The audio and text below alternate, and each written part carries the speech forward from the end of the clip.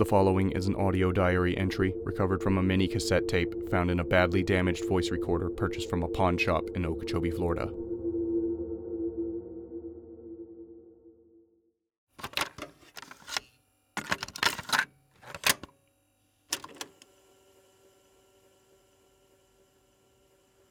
It's amazing how much life something so unassuming as a supply closet can have.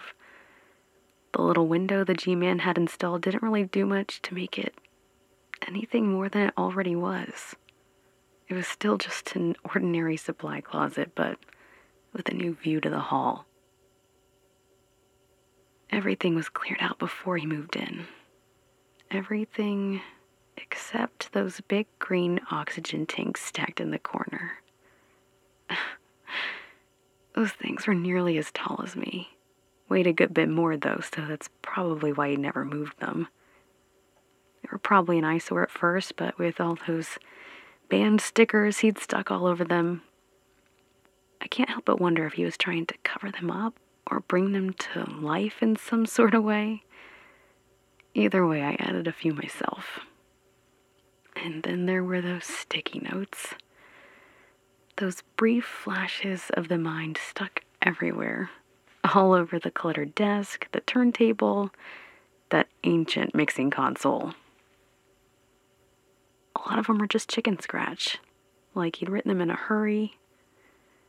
A quick reminder he never meant to keep for long, but a few of them, they were careful, deliberate transcriptions of thought. Messages sent forward through time to his future self, and even if he didn't know it, to me. The dents in the walls, he'd left a few. I can imagine him just leaning back in his chair, slamming against the wall behind him, day after day, microphone in hand, and that big, booming voice echoing across the reach. One of the first ones a lot of people heard every morning. I've heard the tapes. There's this familiar quality that you can't quite place. Like the voice of an old friend you've always known. Someone who's been there with you and for you. Someone you can always count on. For nearly 25 years, since the beginning, he was here. For that last decade, he sat in that chair almost every day. He was the voice of the reach, ask anybody. Oh, it was a big seat to fill. But I couldn't see any of that at first. At least I couldn't fully grasp what it all meant. I remember the first time I walked in there, watching the cobwebs that were starting to build up, fluttering in the first breath that the place had taken in months. Gasping inhalation like the room itself had been drowning, and my arrival had pulled it back to the surface at the very last moment. But all I could see was a broom closet. Oh, my heart felt like it had dropped through the floor. I was so far from home. I had left everything and everyone I knew and loved for this. I remember sitting in his chair and just crying, sobbing, that deep, heavy sort of crying that happens when you realize you've made a terrible mistake and you can't go back. And then, I remember through the tears, one of those yellow sticky notes caught my eye. He'd written this one in plain, perfectly clear print. It said, "When the stars are far ahead and the earth is far behind, keep reaching."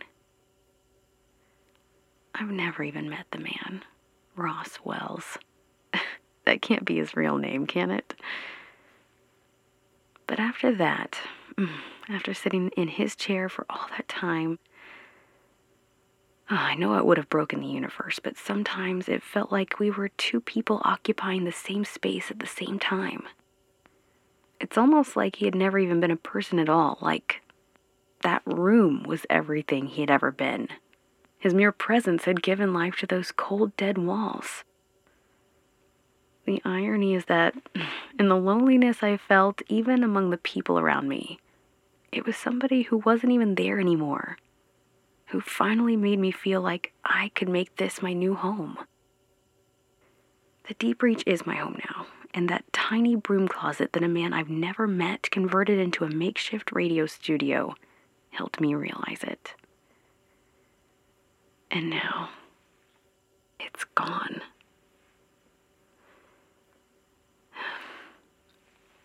It happened sometime last night. SecOps said it was probably the frayed wiring on my computer that started a fire, but in the end it was the oxygen tanks that finished the job. As many memories as we had attached to those tanks, it didn't matter. But I can't really blame them. They weren't alive. Not really. No amount of band stickers and Sharpie marker graffiti could give them life and make them care about what that place had come to mean to me. Fire, oxygen, the explosion.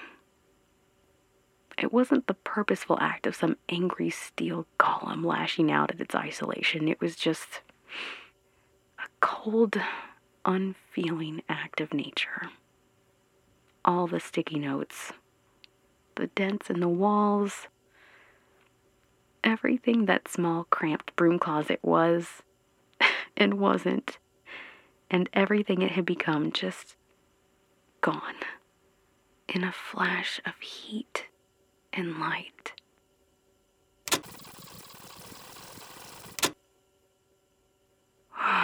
Okay, I can't believe I'm saying this, but I don't think the fire was an accident. It's been 3 days since it happened. I've been working with facilities to find a new studio space. I got back to my quarters this afternoon after checking out a potential spot in the Burkano sector, and when I walked in, there was a videotape laying on my bed with a label stuck to it. A handwritten date, the day of the fire. It doesn't look like somebody broke in. Nothing seems to be missing.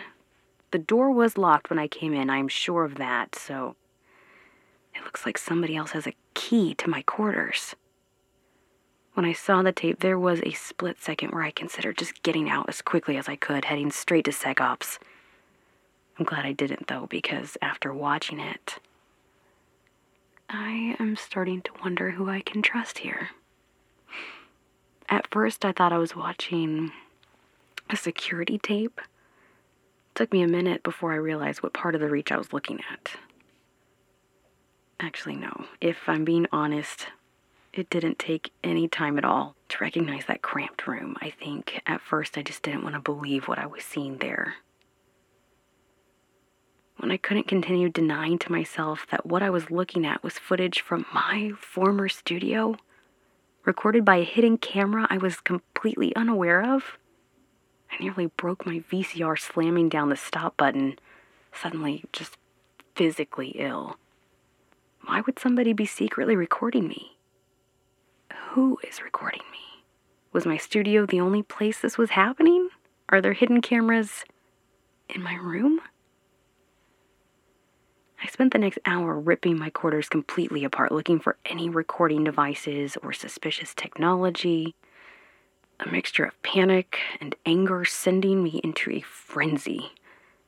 By the time I was reasonably satisfied I'd left no furniture unturned, it looked like a bomb had gone off, but I hadn't found anything other than some loose change in my missing copy of Chariots of the Gods. I grabbed a can of soda out of the fridge, cracked it open, bracing myself for what I might see on the rest of that tape. Unlike most of the other workspaces across the Reach, my studio never had a security camera installed. At least not officially, since the room was originally built for nothing more than standard, everyday supply storage. There wasn't a reason to have one installed. The studio was at a corner. There were 2 halls that met there. Cameras at each end, giving security a good view of everything happening outside the studio, but not inside. There is, of course, an expectation that you're being observed almost everywhere throughout the Reach, except the bathrooms in the apartments. Hopefully. Actually, seeing those cameras mounted throughout the facilities helps provide a little peace of mind, considering how many strange creatures we have locked up here. The next time some crawling chaos escapes containment, I want SecOps to have as many eyes on it as possible. We want them back where they belong before they decide to make a meal out of me or one of my fellow Reachers. But there's a difference between a security camera positioned in plain sight in a hallway and a spy camera hidden in my studio. I have no idea how long that camera was hidden in there because the tape only shows a few hours worth of footage. The timestamp at the beginning shows about 12:45 p.m., so not long after I'd left the studio for lunch. The camera appears to have been hidden somewhere on the far wall of the room facing the doorway, because a little after 1, Timonius comes shuffling through with his cleaning equipment.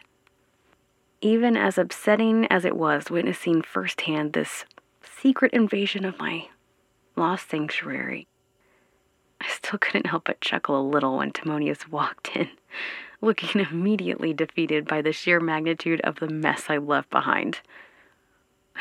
Honestly, the poor guy deserves a golden dodecahedron award for every day he doesn't go on a full-blown rampage when he has to clean up after me. For about 8 minutes, he moved around the room picking up candy bar wrappers, vacuuming the rug, dusting the equipment. He finally made his way to the back of the room where the spy camera was hidden, coming so close I could hardly see around him when suddenly something seemed to startle him, causing him to stand bolt upright to his full 7-foot height as he wildly swiveled his head like some sort of a manic mantis.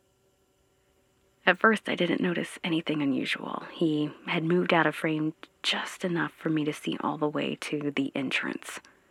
There was nothing or nobody that I could see. The video didn't have any sound, so I wondered if maybe he had reacted to something he had heard.